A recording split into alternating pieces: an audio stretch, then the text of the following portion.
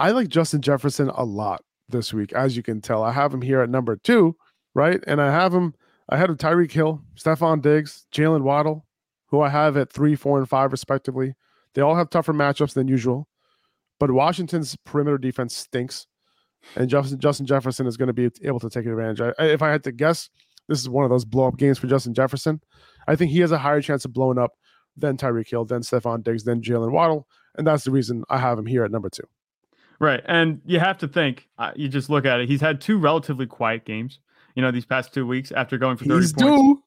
And yeah, he's due for it. And you look at his touchdowns, he hasn't scored a touchdown since week 1, at least through the air. I think he hasn't scored a touchdown through the air since week 1. He hasn't had a touchdown. Yeah, he hasn't had a single touchdown catch. That. So he's producing despite that. This is the spot for him to get right. He is due for some positive touchdown regression, just like AJ Brown was. Dude, Justin Jefferson's time is now.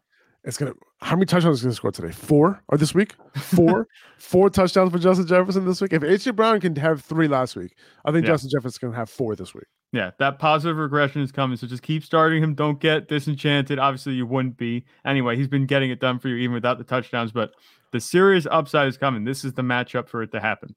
It's Washington. If he has 4 touchdowns on Sunday, then he's going to have 6 touchdowns through 8 games played, which is pretty doable for Justin Jefferson. If you say it like that, you're like, yeah, that makes sense. Yeah.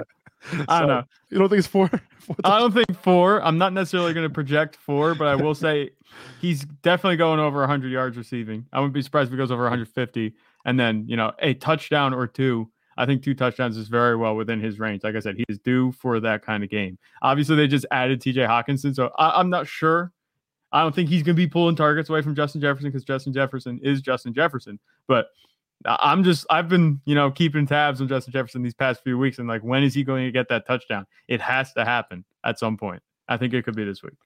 That was really hard to believe when you said that. I had to look it up. I'm like, right. It felt weird saying it because I was like, I looked at the game log. I'm like, this can't be right. But then at the same time, I'm like, well, it has to be right. So I said it, and then you were visibly surprised. I was like, oh crap!